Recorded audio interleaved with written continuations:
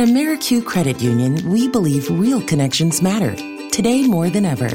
Whether it's connecting you to the right solutions to achieve your goals, new technology to make banking easier, or a real person to help you succeed, we'll be here. In person, online, or anywhere in between. Creating meaningful connections that make you feel like you belong. AmeriQ and you.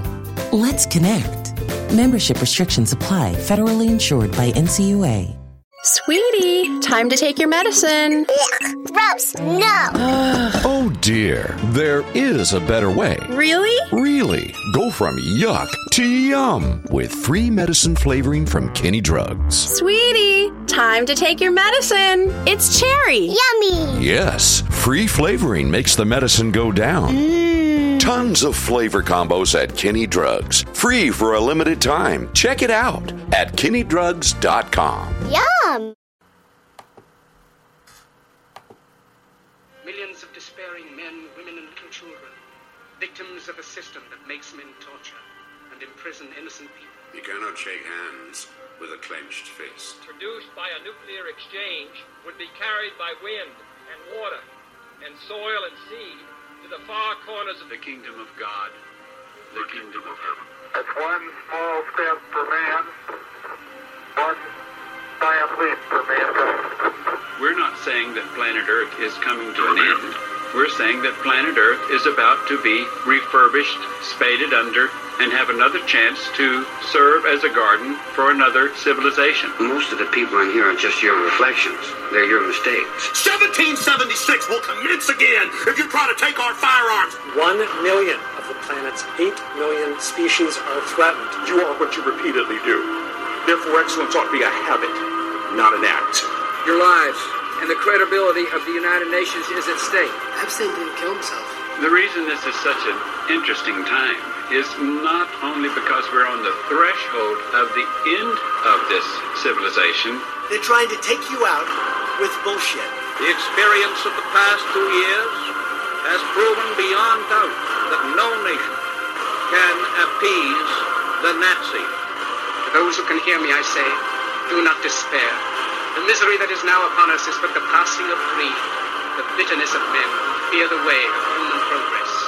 The hate of men will pass, and dictators die. And the power they took from the people will return to the people. And so long as men die, liberty will never perish. In the language of the U.S. Department of Defense, these are unidentified aerial phenomena. Roswell's a very interesting place. There's a lot of people that would like to know what's going on. There's very compelling evidence that we may not be alone.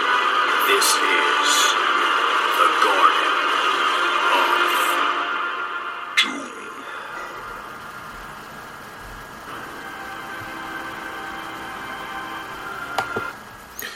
Welcome, everybody, into Garden of Doom. We have a special guest with us who is a referral from our good friend, Dr. Reverend David Parry, who anybody who's been listening to the show for a while knows that he is the life force behind the Nephilim Anthropology Conference and has been the source of many a guest and part of the exponential growth of this show through the quality of guests that have come either directly or indirectly through knowing him. And he's been on the show several times himself. But without further ado, our guest today is Ashley Knibb. He hails from the UK, just north of London. He's a paranormal investigator, researcher, and author. How are you doing today, Ashley? And thank you for joining us. Yeah, not bad. Thanks for having me. Thank you. Yeah, that's great. First of all, I want to, if anybody hears anything different in the audio, hopefully you won't, or hopefully it will sound better. I'm using a different platform, and hopefully it's going to work out great. My lovely producer, La Sicaria, is out of pocket for a little bit, doing La Sicaria type of things. So, Ashley, you've written at least 2 books that I see. You have a blog, and you are a self-identified paranormal investigator. I would love to know sort of what's the origin story. How does one, grow up and say, this is what I want to do, and how do you make that happen? For me, I suppose it started probably when I was 11. I saw something odd in a window. I mean, okay, let's rewind a little bit from that. I come from a family where we question things. I was always taught to question things, always taught to try and understand things and research things and get and understand myself. So when I, at 11, encountered a face in the window, I suppose is the best way to call it, in a manor house opposite where I used to live, it intrigued me because the manor house was empty, so there was no one in there, so I couldn't understand why there'd be someone in there. So that kind of drew me into the world of ghosts and paranormal, I suppose, and looking into that kind of thing, researching, reading. I didn't actually do an overnight investigation for many, many, many years later, and by that point I'd read a hell of a lot and wrote notes and things about that as well, and get an understanding from that. But as soon as I went into doing an overnight investigation, I had a paranormal experience on that first overnight investigation, sort of overnight investigation, and I was hooked, basically.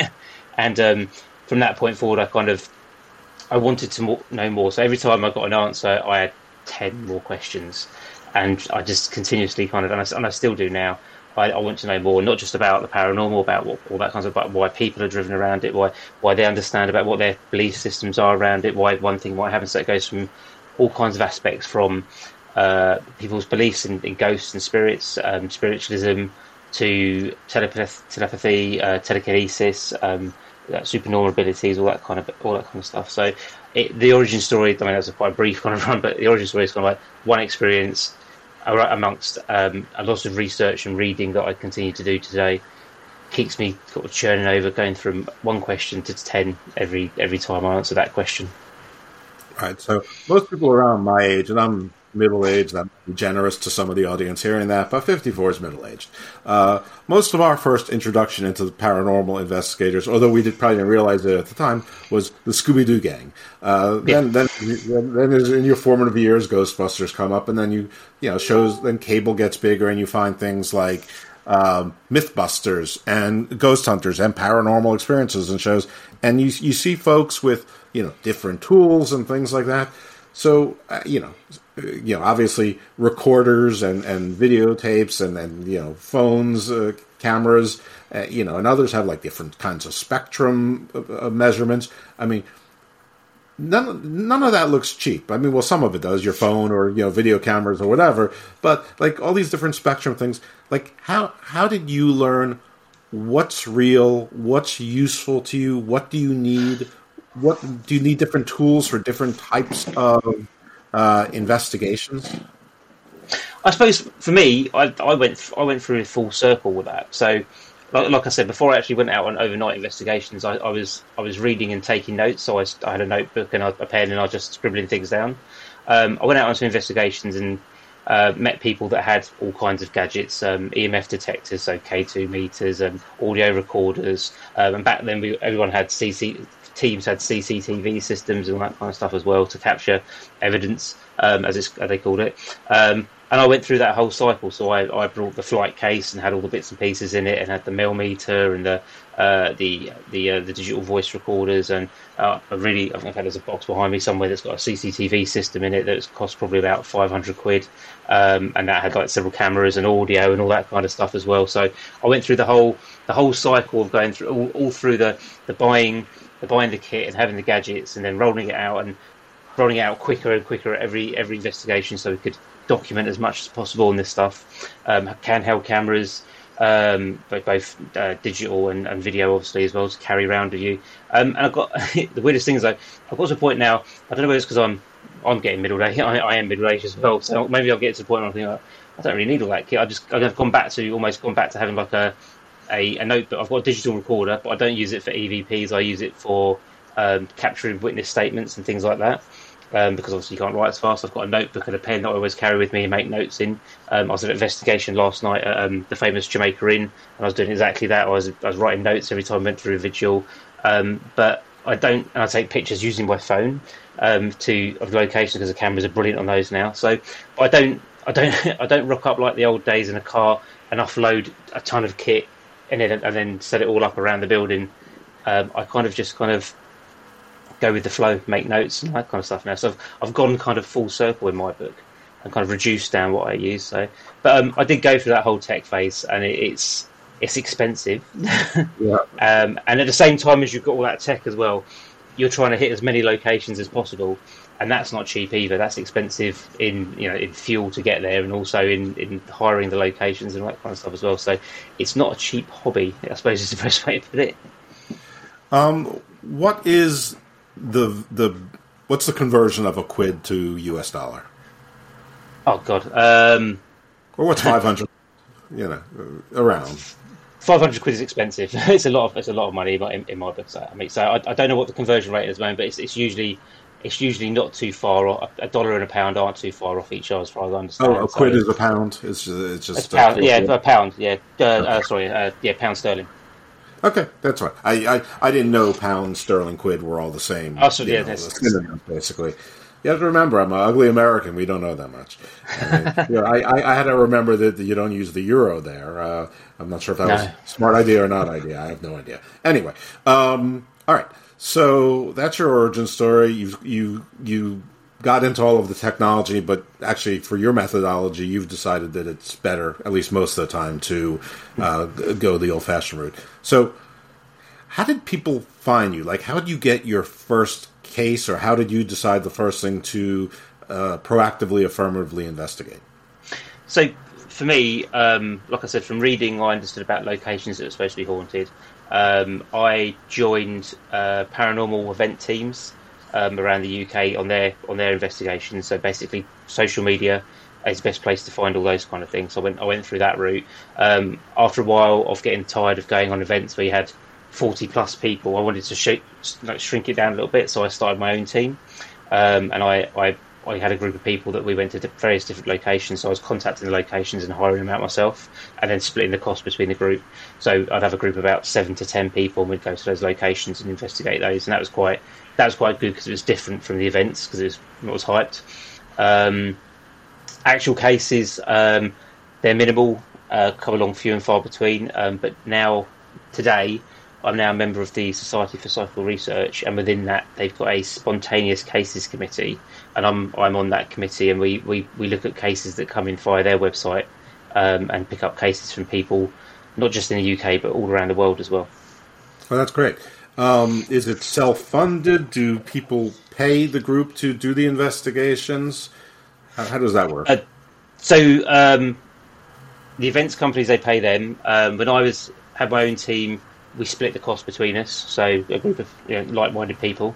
The SPR don't do public investigations; they pick up cases and stuff like that. But the SPR is funded by membership because it's a charity-based sort of system that's been running since 1882.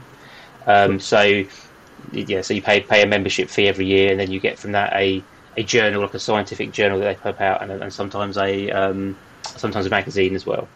Right, and hopefully it's like an investment almost. If you like a realtor, you've got to invest in certain things, and then some of the houses are going to sell and some of them aren't, and some of the stories are going to pan out and some of them aren't, or even the ones that don't pan out, your own website says, that basically it makes it clear you're not there to establish everything, you're also there to debunk things as well. So either way, you can turn it into a work product. So, all right. I know that our time is a little bit limited today, so I want to jump right into what are the main categories of paranormal experience that you've encountered, just call it professionally, just to keep it simple. And then you can maybe take me through some of the best cases or most interesting cases that you've come across and like sort of divide them up between different types of spirits, demons, whatnot, and don't let me forget to get to cryptozoology because it's not the first subject, obviously, but I definitely want to hit that before we say goodbye. Okay, well, I encountered probably most kinds of different types of paranormal, object movement, direct voice, EVPs, probably telepathy. What does EVP stand for? In my world, EVP is Executive Vice President. Electronic voice phenomena. So this is where you get your digital voice recorder.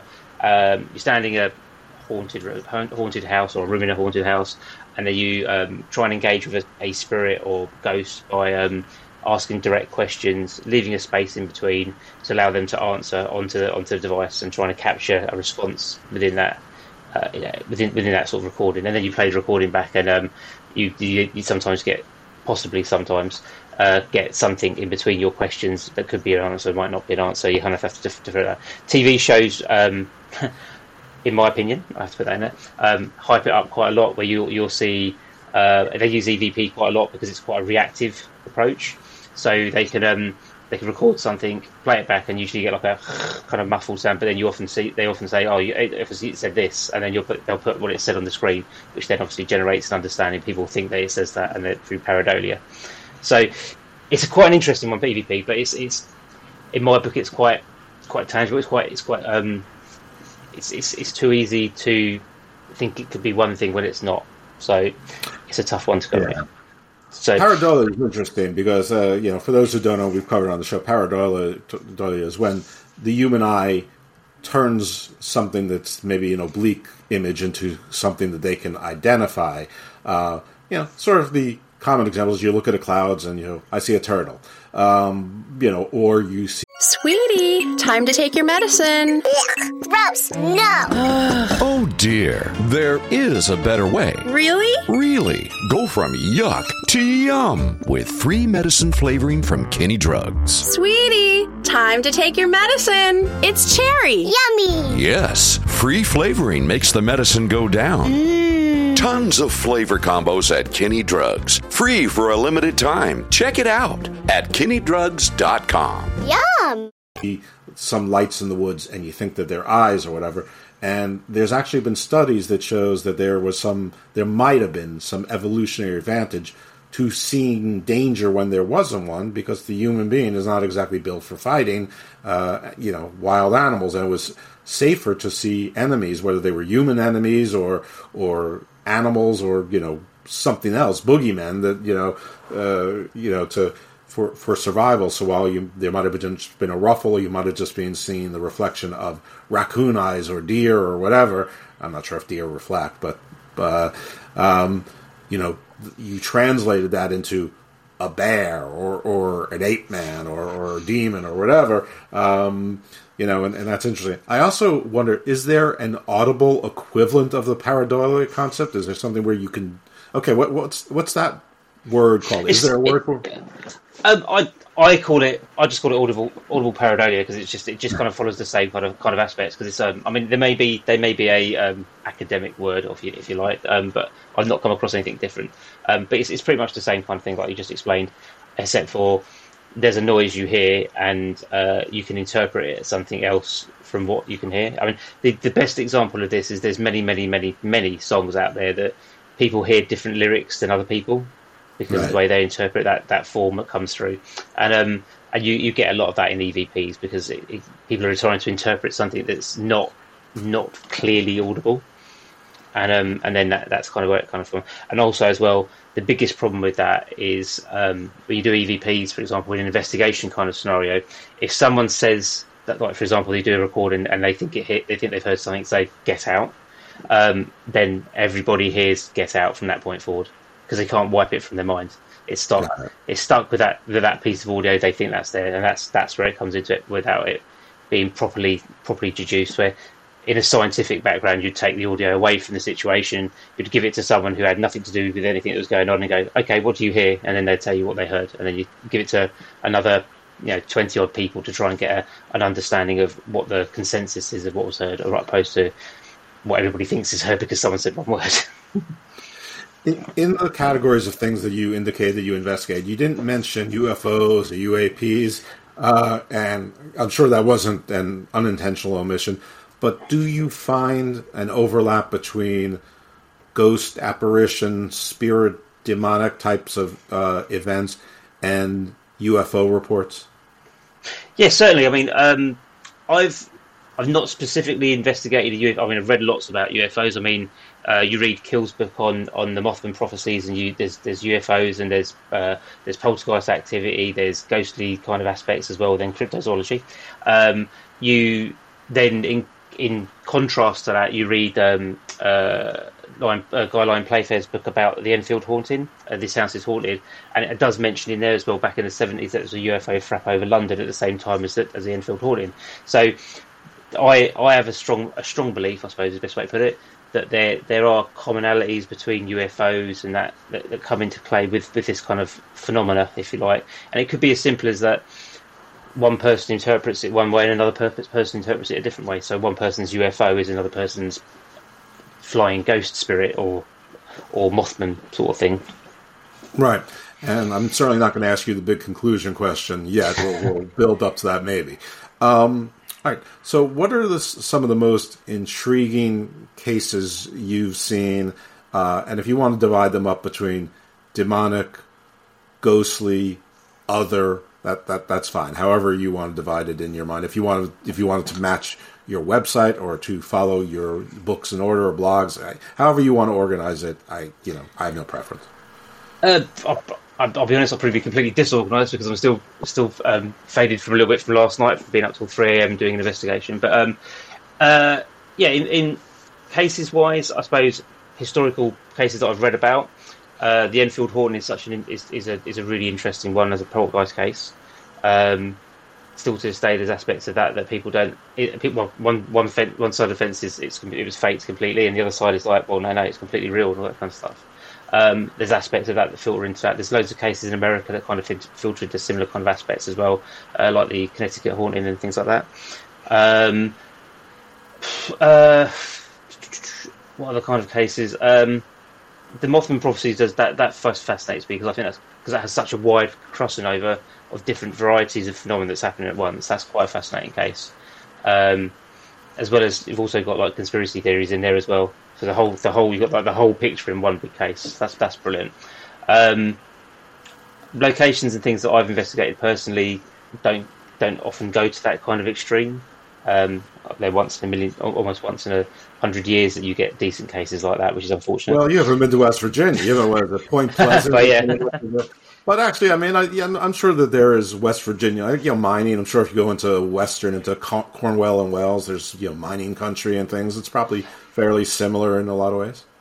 Well, I investigated a lead silver mine actually in Wales myself, and it was an old one, but I mean it was quite quiet to be fair, but it was interesting, but not paranormally interesting. So yeah. I mean, to be fair, I suppose I'm interested to see what happens this year because I've noticed that there's been an increase of cases that I can't actually talk about right now, but there feels like there's been a bigger interest and an increase in cases at the beginning of this year. So I think something's building, if you like, this year. So you might see some more coming out this year. Now, I've heard a lot of that something's building. And in fairness, you hear this every few years, and depending on people's perspectives, that could be something really good or it can be something really bad.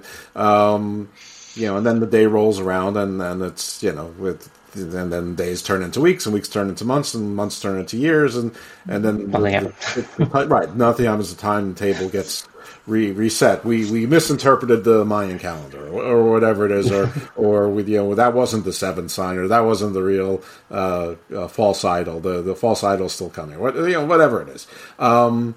But I don't expect you to answer those giant questions of the day, or and I'm sure for everyone's doomsday or revelation, there's counterversions and things like that. What I'd love to do is stick to things that not stick to things, but focus on things that you actually experienced yourselves, your own investigations on the ones that you actually felt compelled about. I mean, you've written a few books, so obviously you can clearly talk about those things because why not? You might move some books. So what are the things that compelled you to write about that you felt, the world's going to want to read about this? So the main book I've read, the other books I've done have been more like articles, I suppose. But the main book I wrote was Supernatural Synchronicity, that I co-authored with Sarah Chimicero, who's another paranormal blogger from Australia. Never met her, but we co-authored it across the wire, so to speak. And the concept of that basically was a paranormal back and forth, if you like.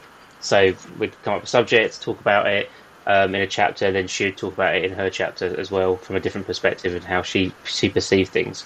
The book's very much about understanding what we think about the paranormal, but how we perceive it, and then throwing in lots of things. I mean, it covers a multitude of different aspects of the paranormal, from telepathy, psychokinesis, the pituitary gland, all kinds of different aspects of things, perception of the paranormal, how people can perceive things differently from other people, and how belief plays a part, how intention and attention can play a part in how what you experience in an investigation or in any kind of circumstance as well.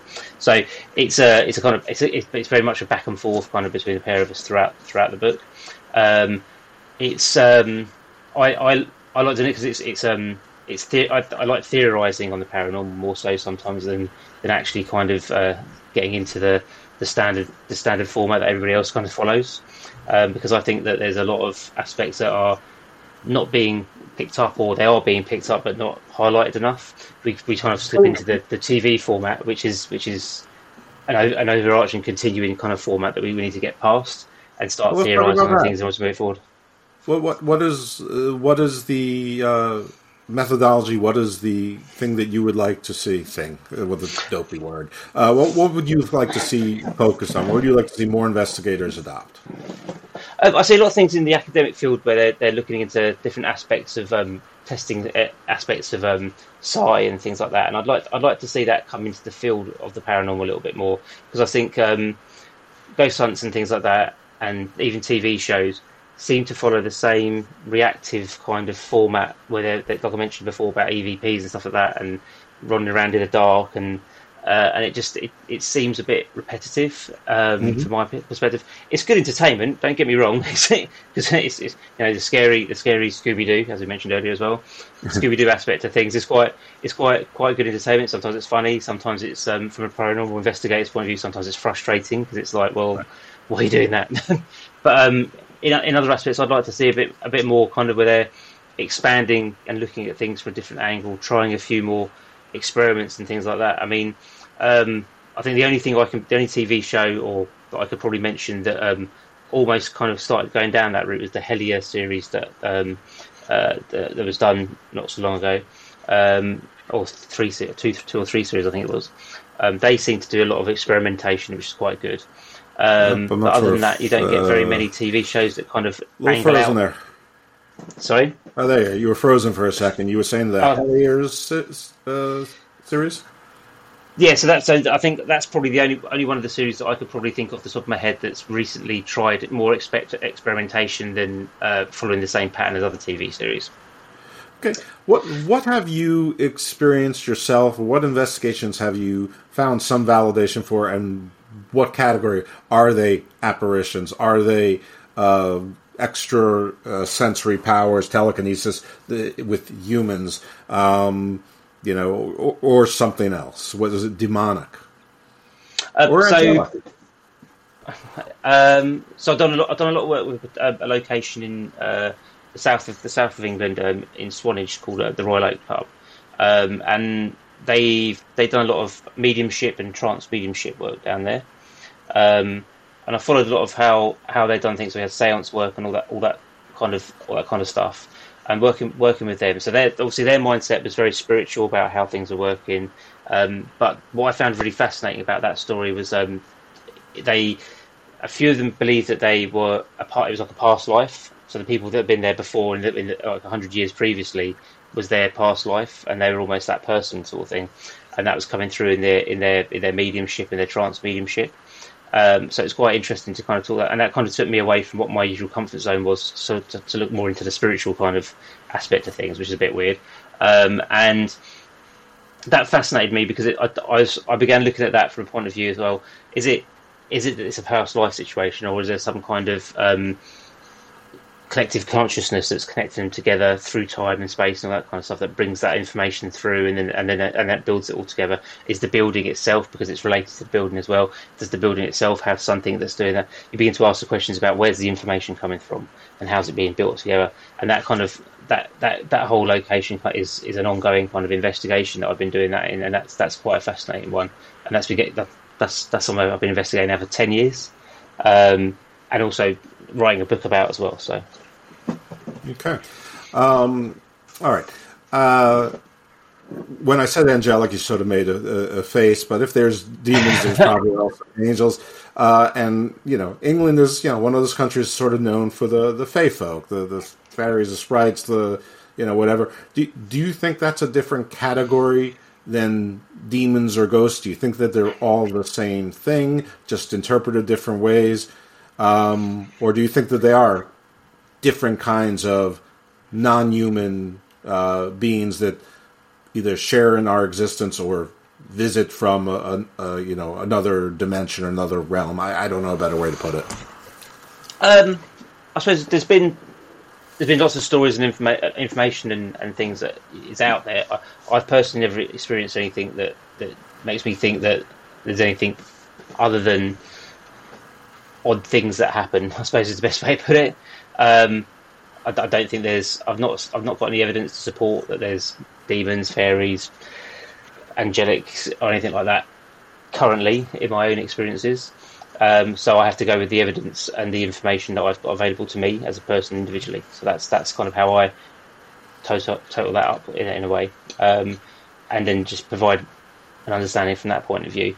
I don't discount it because just because I haven't had the experience myself doesn't mean it hasn't happened or it doesn't exist. So I have to kind of build that knowledge up to understand what it's saying. I've not had that experience, so I don't have personal experience that it exists, but I don't discount it. If that makes sense. Yeah, no, it definitely makes sense. I mean, it's also a big question, and to think I'm going to get a easy answer is, it's a long shot, but I have to take it. All right. Sweetie, time to take your medicine. Gross, no. Oh dear, there is a better way. Really? Really. Go from yuck to yum with 3 medicine flavoring from Kenny Drugs. Sweetie, time to take your medicine. It's cherry. Yummy. Yes, free flavoring makes the medicine go down. Tons of flavor combos at Kenny Drugs. Free for a limited time. Check it out at KennyDrugs.com. Yum. Sweetie, time to take your medicine. Gross, no. Oh dear, there is a better way. Really? Really. Go from yuck to yum with 3 medicine flavoring from Kenny Drugs. Sweetie, time to take your medicine. It's cherry. Yummy. Yes, free flavoring makes the medicine go down. Tons of flavor combos at Kenny Drugs. Free for a limited time. Check it out at KennyDrugs.com. Yum. So on your website, you have a bunch of interesting blog posts, including the 10 most haunted places in the UK. You have something called the Devil's Hour. So I want to start with the Devil's Hour. I mean, it might be self-explanatory, but not everyone has done a show called Garden of Doom for 3 years. So let's start with what is the Devil's Hour?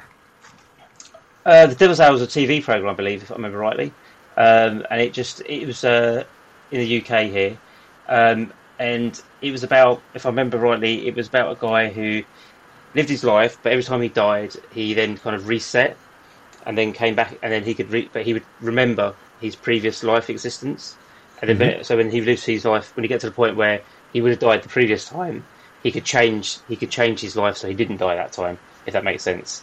And he could influence other people as well in the same way. The problem was that it was almost like it felt a little bit like dimensional slips as well and all that kind of stuff. It was quite fascinating in as a story, but it captured these things capture my imagination sometimes, and then that gets me kind of thinking, and then I'll write a blog post about it, and obviously tip my hat to the source, which in this case was a TV show, and it's just you think about it, you think with everything else, you think, well, there's a possibility. Right.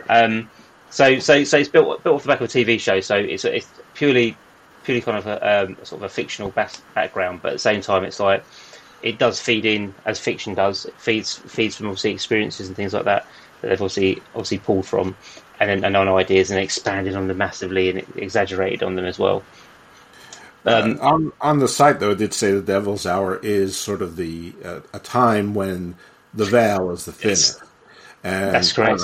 Maybe you could put a better definition on that than I just did. Yeah, so there's also the other interpretation of the Devil's Hour being either the I think is it the 3 a.m., which is the opposite to 3 p.m., which is the called the witching hour or the devil's hour, when the veil's shortest between the two worlds of the spirit world and obviously the living world and all that kind of stuff. And it's the opposite sort of to the time that you'd have mass and all that kind of stuff. So there's a kind of religious aspect and really its relation to God and stuff. I'm not particularly brilliant on that stuff, I'll be honest. Okay. All right. So on the list of the 10 most haunted places in the UK, I think one was Peterborough Museum. You earlier referenced the famous Jamaica House. The Jamaica House isn't famous to me. Of course, I'm in a different continent over a different ocean. So if the Jamaica House is something supernatural associated with it, I'd love to hear it. Otherwise, what are some of the top 10? And since you specifically noted the Peterborough Museum, what is the story, lore, reality existing within the Peterborough Museum? So Peterborough Museum is always back in a few years back now, because I investigated that a couple of times a few years back. And it had a lot of reports of activity, audible voices, doors shutting by themselves, objects moving, all that kind of stuff. So we investigated the location, and on one occasion when we investigated the location, we actually got objects moving by themselves, or sorry, I'll rephrase that, an object moving by itself, not objects. And we captured that. And we've captured other bits and pieces. I stood at the bottom of the staircase, the main staircase in the Peterborough Museum, and noted that the light basically just almost like it drained out of the room, so it can make it darker, and the atmosphere changed, and then from that point we seemed to have a lot more activity for a little while, and then it kind of drained off again. So it was quite an active location for a while. Oddly, usually in the paranormal they kind of refer to places when they get renovated, then the activity kicks off. For us, the Peterborough Museum got renovated, or at least changed around like they do with museums on a regular basis. They kind of done a refit of the museum, and it kind of flatlined and stopped being active. So it went the opposite way. So, but for a while it was quite the active location, and quite a few people said that it was quite active as well. You don't hear much about it now, but it was quite active back then. What are some of the other sort of most haunted places in the UK, and if any of them are ones that might be recognizable to people around the world, not just local. If not, just local is fine. I mean, the ones that I've investigated, I can talk about. I mean, I mentioned the Royal Oak. I think that's quite an active location. The Jamaica Inn that I visited last night, that was my first time visiting it. Actually, that's supposed to be quite active. I'll be honest, I didn't have much success there last night, but others in other groups did have some success, and there's a lot of stories and background and lore that goes around the Jamaica Inn to do with smugglers and all kinds of stories that date quite far back as well. So that's quite an interesting location, and sat on the moors in Cornwall and all that kind of stuff as well, so it's quite nice. Bobbin Jail is supposed to be it's also in that direction, same location down near to the Jamaica Inn. That's supposed to be relatively quite haunted as well, and the Skirrid Inn as well, which is in South Wales. Where else I've been? Morecambe Winter Gardens Theatre up north in England. That's quite haunted as well. We picked up a few things there. That was when I went there. That was basically a derelict theatre. That was quite interesting. Where else have I been? Secunda Manor. That's an old manor house. That's quite interesting. That not more taps and raps and things like that as a haunted location. Landguard Fort. Sorry, that's a huge fountain. That's quite good, quite haunted. And then you've got some massive other ones. I mean, Edinburgh. I've never been, but Edinburgh's got some locations that are really haunted and stuff like that. And also you've got elements of in London as well that are quite haunted. But London locations are generally expensive beyond belief, so it's difficult to get into them. What is that? The castle where they did all the execute? It's like Blackbridge, Black something. It's what in London. The Tower. Yeah, they did a lot of executions there. It's called. I can't believe I can't remember. The Tower of London. Tower of London. Well, unless there's a different sort of slang name. But is there a particularly haunted place that's historic due to the amount of executions that the different monarchs did in in that particular location? I mean, yeah, the tower's synonymous with being for executions and heads on spikes and stuff like that. Can't think of another one off the top of my head. Another good castle is not Windsor. It's not one. Oh God, nope, it's slipped my mind. I can't remember what it is. There is another one. There's actually quite a few, to be fair, around the UK. Lots of castles. Let's come back to it because my mind's gone blank. Sorry, I apologise. Okay, that's fine. If it comes to you, you bring it up. Have you found any validation of what's largely called as a overarching term, the Fey folk? The Fey folk, about fairies and stuff. No, simply. I haven't looked into it in detail, but it's fascinating. But no, I haven't found any supportive evidence of that. No. I've met a few people. I mean, I'm not talking about through the show. Obviously, if I have a guest on the show about something, they're going to tell me that it's real and their reports and their experiences. But I've met a couple people in just by coincidence in regular life. Like there's a woman that lives near me who's from Iceland, and one of the first things she said to me was, the Fey folk, they're real, and it didn't come out. It wasn't just like that's what she tells everyone. It's because people I knew were going to Iceland. That came up. I was saying, they're going on that trip, and it was a running joke because they didn't bring me. So I would send them articles on Iceland and trolls every day so that they would get afraid of trolls. And I told her that story thinking it was ha ha ha, and she's like, that's all real. And then I met someone from Finland as well.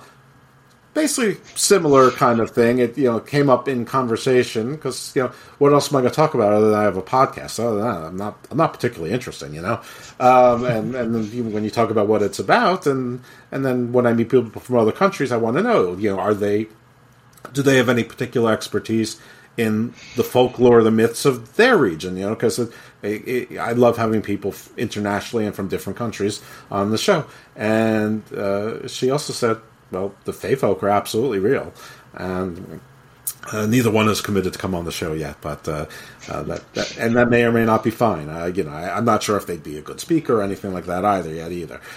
Anyway, enough about that. Let's go to cryptozoology, which is, in addition to pareidolia, one of my favorite words out there. I love the word. I love when I learn the word.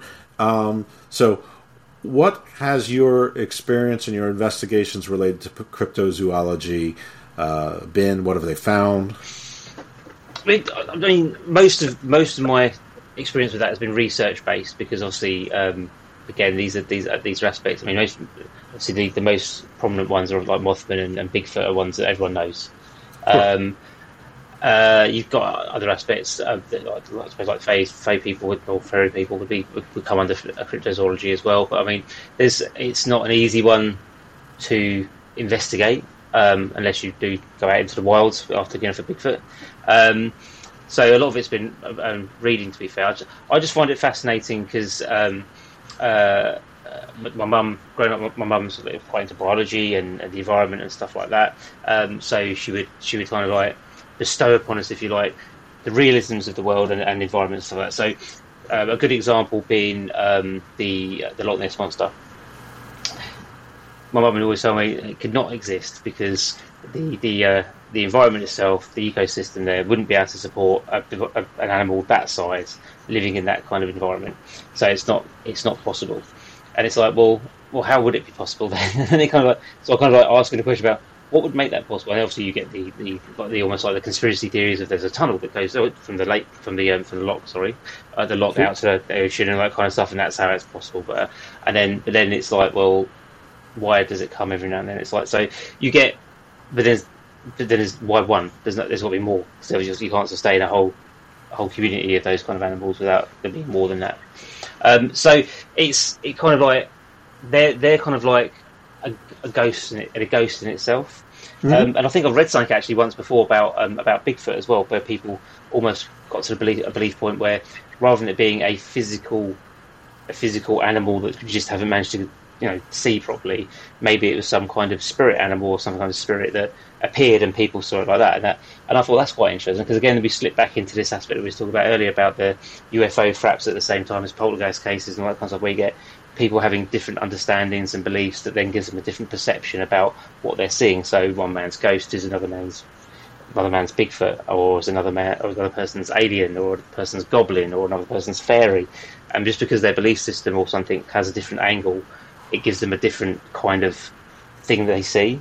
And then that, for me, that puts me in a situation where I go, okay, so all these things that people are witnessing or seeing, are they seeing them in their head? or are they witnessing something physically in front of them? Or are they witnessing something that's not quite in this dimension or reality and is in a different one, and they just have the ability to kind of see beyond that? And it's kind of like, my imagination and thought processes go a little bit way out there sometimes, and it's like, wow. Then you look into these kind of things. Because I find that very interesting, that basically what you are hypothesizing is that it's possible that the Loch Ness Monster is sort of like the, reptilian amphibious equivalent of like the Flying Dutchman. It's instead of a ghost ship, it's a ghost animal. And I've heard that about Bigfoots. Bigfoots have turned from ape men into, a noble creature, very smart, outsmarted us, is peaceful, doesn't want to be with us, to they're from other dimensions, and they have super technology, and basically they're like from Wakanda. They live in an area that we can't see because they have it shielded. Everything. They've gone from basically being, more human gorillas to, superhumans.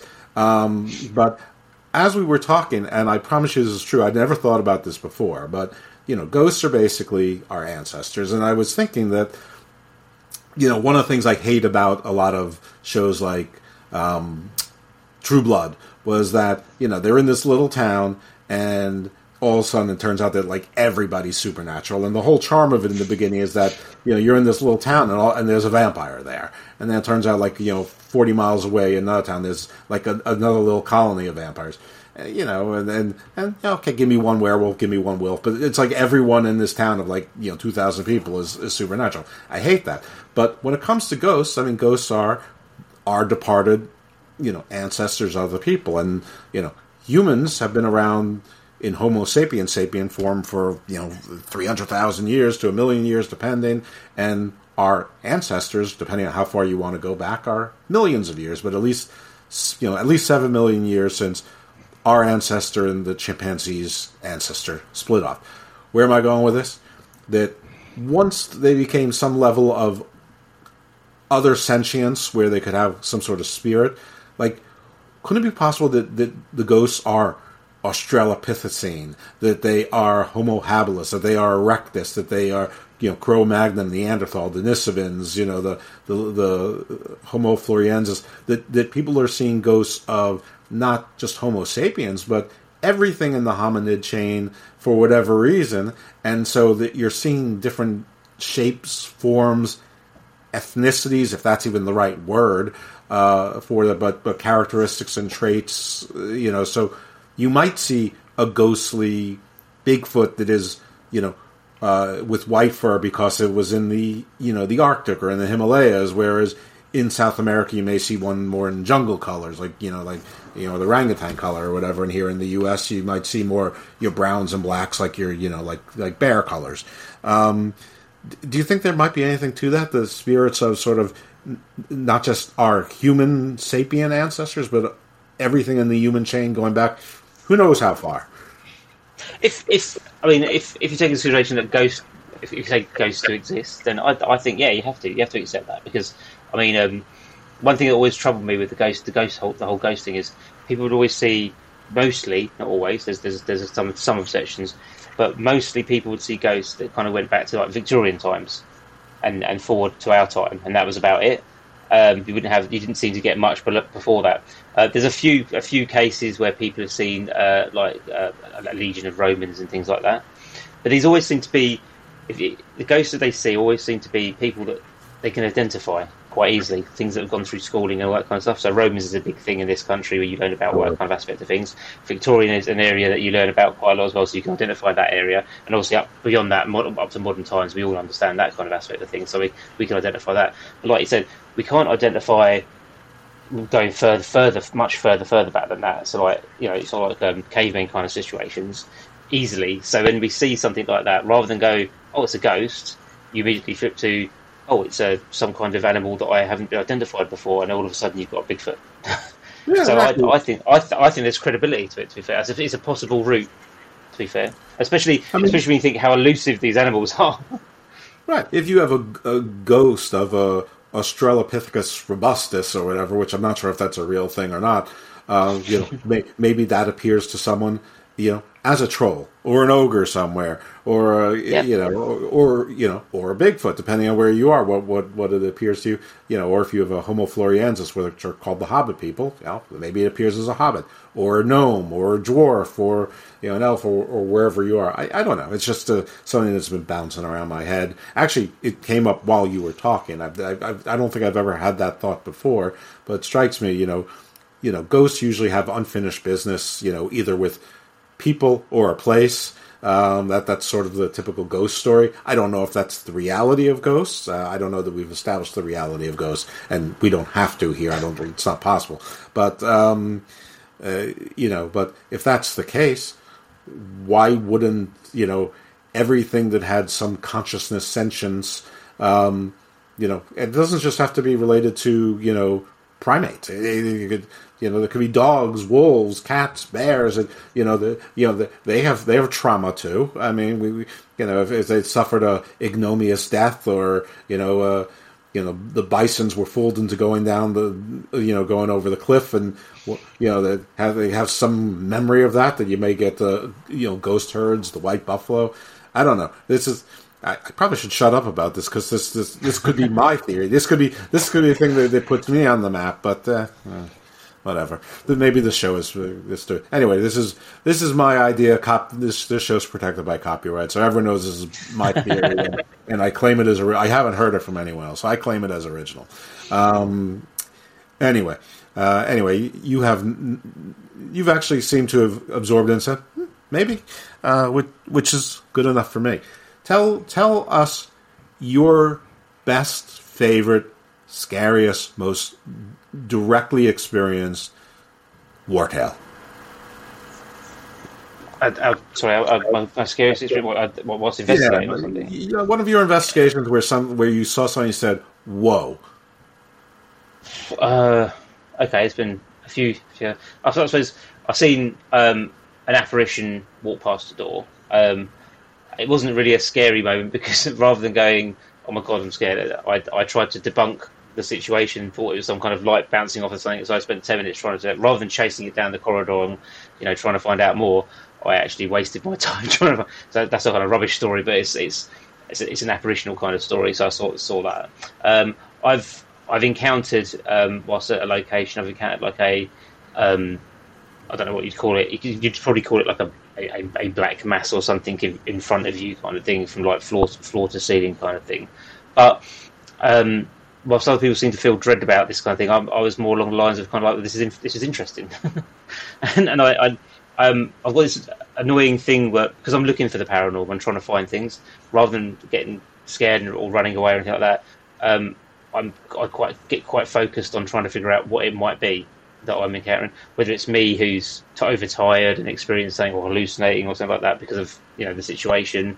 I overthink things sometimes, but this was just a weird situation where there was a darkened point in the room that was there in front of me, and I couldn't really explain it, to be fair, during investigation. But I didn't feel anything dark or looming, that kind of aspect of scariness. The most interesting, I suppose, is trance mediumship, that I found quite interesting, to be fair, because I kind of evaluate a few people, and then having people almost change their entire personas and have different voices coming out of them and communicating was quite fascinating. I found that really fascinating, almost like this person that I'd spoken to earlier in the day and learned a lot about to make sure that I could understand who they were. All of a sudden, was a completely different person. It was completely out of character for them, but yet they completely commanded the situation and everything like that. And then it was gone again. And it's like, so trance mediumship is something that I find quite fascinating. But I have to recognise that you have to be quite cautious about it due to the fact that not everyone is as honest about the situation as they should be, if that's the best way to put it, I think. Yeah, there are people who can be acting. I mean, you have people who are good actors. Exactly. Oh, yeah. But, if you're in the situation, perhaps there's ways to tell. I mean, obviously in the movies and TV, the voice becomes something that's completely not human with bass and echo and whatever that somebody would have to go through Herculean efforts to fake. But in the real world, it may just be sort of a different personality type of shift. And if anyone ever watched Robin Williams, that people can do that. There are people who have that ability. So that's probably good words to heed. A healthy dose. I mean, a lot of scientists call themselves skeptics, and I think that there's a reason for it. That they, you should approach everything with a bit of skepticism, especially when you're in an industry, a world where the world's going to look at you with skepticism too. I think it's healthy that skepticism is part of your methodology. It lends some credibility to it. So you get your case leads through the organization. People send requests, I imagine, or do they send supporting videos or documents, or are they just sort of pleas for help, or does it come in all shapes and sizes? It comes in all shapes and sizes, and at the moment they come from. So I pick up cases through the Spontaneous Cases Committee within the Society for Psychical Research. From them, I get some through my website as well. I've got an active case that I'm working on at the moment that came through my website. So they do come in all shapes and sizes. They come from the initial ones, which are basically last week, 2 years ago, 10 years ago, 20 years ago, I had this experience, and they tell us about their experience, and then we reach out to them, talk to them about it, gather the information about that experience, and then document it, and then put it into the SPR archives. Or it's something that's actively happening there and then to them. So they're experiencing something, and it's continuously experiencing to them. So it's like some strange oddities are happening in their house, and they're not quite sure what's going on. So they've reached out for assistance to understand it most of the time. It's not really about it's causing them harm, and it's not really about them trying to eradicate it or anything like that. It's often about understanding. It's like what is it that is happening? Why is this strange? Why are things moving around in my kitchen? Or why is the weird ghost hiding my cushions? That's really a real case as well. Down to one guy that I spoke to in Canada, who he witnessed a guy cycle down a road and then just disappear because the guy that was cycling down the road was clearly an apparition. So he reached out to us, and we documented that and then put that into the archives. And then so I know anyone else can pick it up. So basically, it's just a case of getting that information and keeping track of it and all that kind of stuff, but getting the facts rather than over exaggerating the situation. The bicyclist, is that something that repeated itself? Is that why you were called in to investigate? No, had once. Completely once. This guy was waiting for his son to come back from school on a bus because he goes to meet him from a location. Just stood there on the side of the road on his phone, looked up, saw a cyclist coming down the road. His phone beeped. He looked back down, then looked back up again within a split second, and the cyclist was gone. And there was nowhere. He sent me pictures of the road, the layout of the road. I even went on Google Maps and zoomed into it and all that kind of stuff and looked at it, and it's like there was nowhere for the cyclist to go. It just in a split second it was completely gone. And the clothing the cyclist was wearing seemed a bit off and all that kind of stuff as well. He couldn't say what era or anything it came from, but it just didn't seem like something that someone would be wearing in the modern times. Gotcha. So. Yeah, we have similar, you can call them ghost stories, you can call them urban legends. So I found most urban legends simply are just ghost stories, which I don't mean just in a pejorative, it's just that they're sort of synonymous. But, we've got the hitchhiker, the hitchhiker's one of them. or the call on the house or the knock at the door of the babysitter. I mean, that's sort of similar to a bicyclist that sort of a ghostly motorist. I mean, I know a bicycle doesn't have a motorcycle. I can't think of the proper word right now. Anyway, unimportant. I know that you had a hard stop, so I want you to take these last few minutes before you have to go to, one, if there's anything I should have asked you and didn't that you want to talk about, feel free. Not just let people know where they can find you, how they can support you, how they can purchase your books and whatever it is that you would like to get out there into the universe. So you can find me on the internet on my website, which is ashleynib.com. On Word, that's nice and easy to follow. I blog on there on a regular basis about cases, ideas, theories around the paranormal on a regular basis. My books are on there as well, the link to my books, so you can get to them from there. I'm on social media as well, Facebook, Twitter, Instagram as well, I think. I'm not an avid social media type person, but I do pop up every now and then to add to posts and stuff like that. I'm not on YouTube. I am on YouTube, but I'm not. I can't get into YouTube in the slightest. Too old, I think. But yeah, the website is probably the best place to find me, because that's where you'll find any blogs or posts on there and links to other bits and pieces that I'm doing. Sometimes you can find me in the Haunted magazine as well. I do I think got an article coming out in the next issue of that as well. All right, excellent. All right, folks, and you can find me on Twitter at IcarusFellMD. Garden of Doom does have a Facebook page, not a group, but a page, but we can interact. And I try to put something on there, every few days, sometimes more than once a day, something interesting that fits within our parameters. And you can check out my other podcasts as well if you're interested. Garden Views is obviously on the same feed as Garden of Doom. So anyway, Ashley, thank you for that. And just before we go, how is it that you know Dr. Parry? And is it correct when someone is a doctor and a reverend that you go Dr. Reverend Parry as opposed to Reverend Doctor? I met him a good few years ago now at the first UK paranormal convention. We were both talking at that, and we met there and started talking, and I think we just kind of hit it off because of the weird and wonderful ideas and stuff like that we both kind of got into and talk about and stuff like that. So it's just a random friendship. Oddly, at the same time that we both met Brian Cano as well from Haunted Collector. So yeah. I noticed on your website that you had something with Barry Fitzgerald, and Barry's been on this show. I think it's the same Barry Fitzgerald, because it's a big world, in this world it's sort of a small world. So that was a fun little find there. And he was a wonderful guest. So, all right, well, thank you very much for your time. As you said, you were up until 3 last night. I also was up very late, caught a 5-hour nap in between. Maybe you didn't have that advantage. So I thank you for your time. Thank you for joining us in Garden of Doom. And when you are ready to talk about some of the exciting things that you can't talk about yet because they're still in the works, maybe you'll come back and talk to us about them then. Yeah, definitely. Thank you for having me. All right, thanks very much. Have a great day. Cheers. Cheers. Sweetie, time to take your medicine. Gross, no.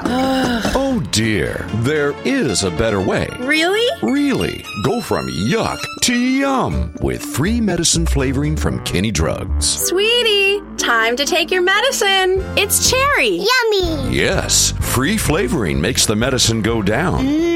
Tons of flavor combos at Kenny Drugs. Free for a limited time. Check it out at KennyDrugs.com. Yum. Sweetie, time to take your medicine. Gross, no. Oh dear, there is a better way. Really? Really. Go from yuck to yum with free medicine flavoring from Kenny Drugs. Sweetie, time to take your medicine. It's cherry. Yummy. Yes, free flavoring makes the medicine go down. Tons of flavor combos at Kenny Drugs. Free for a limited time. Check it out at KennyDrugs.com. Yum.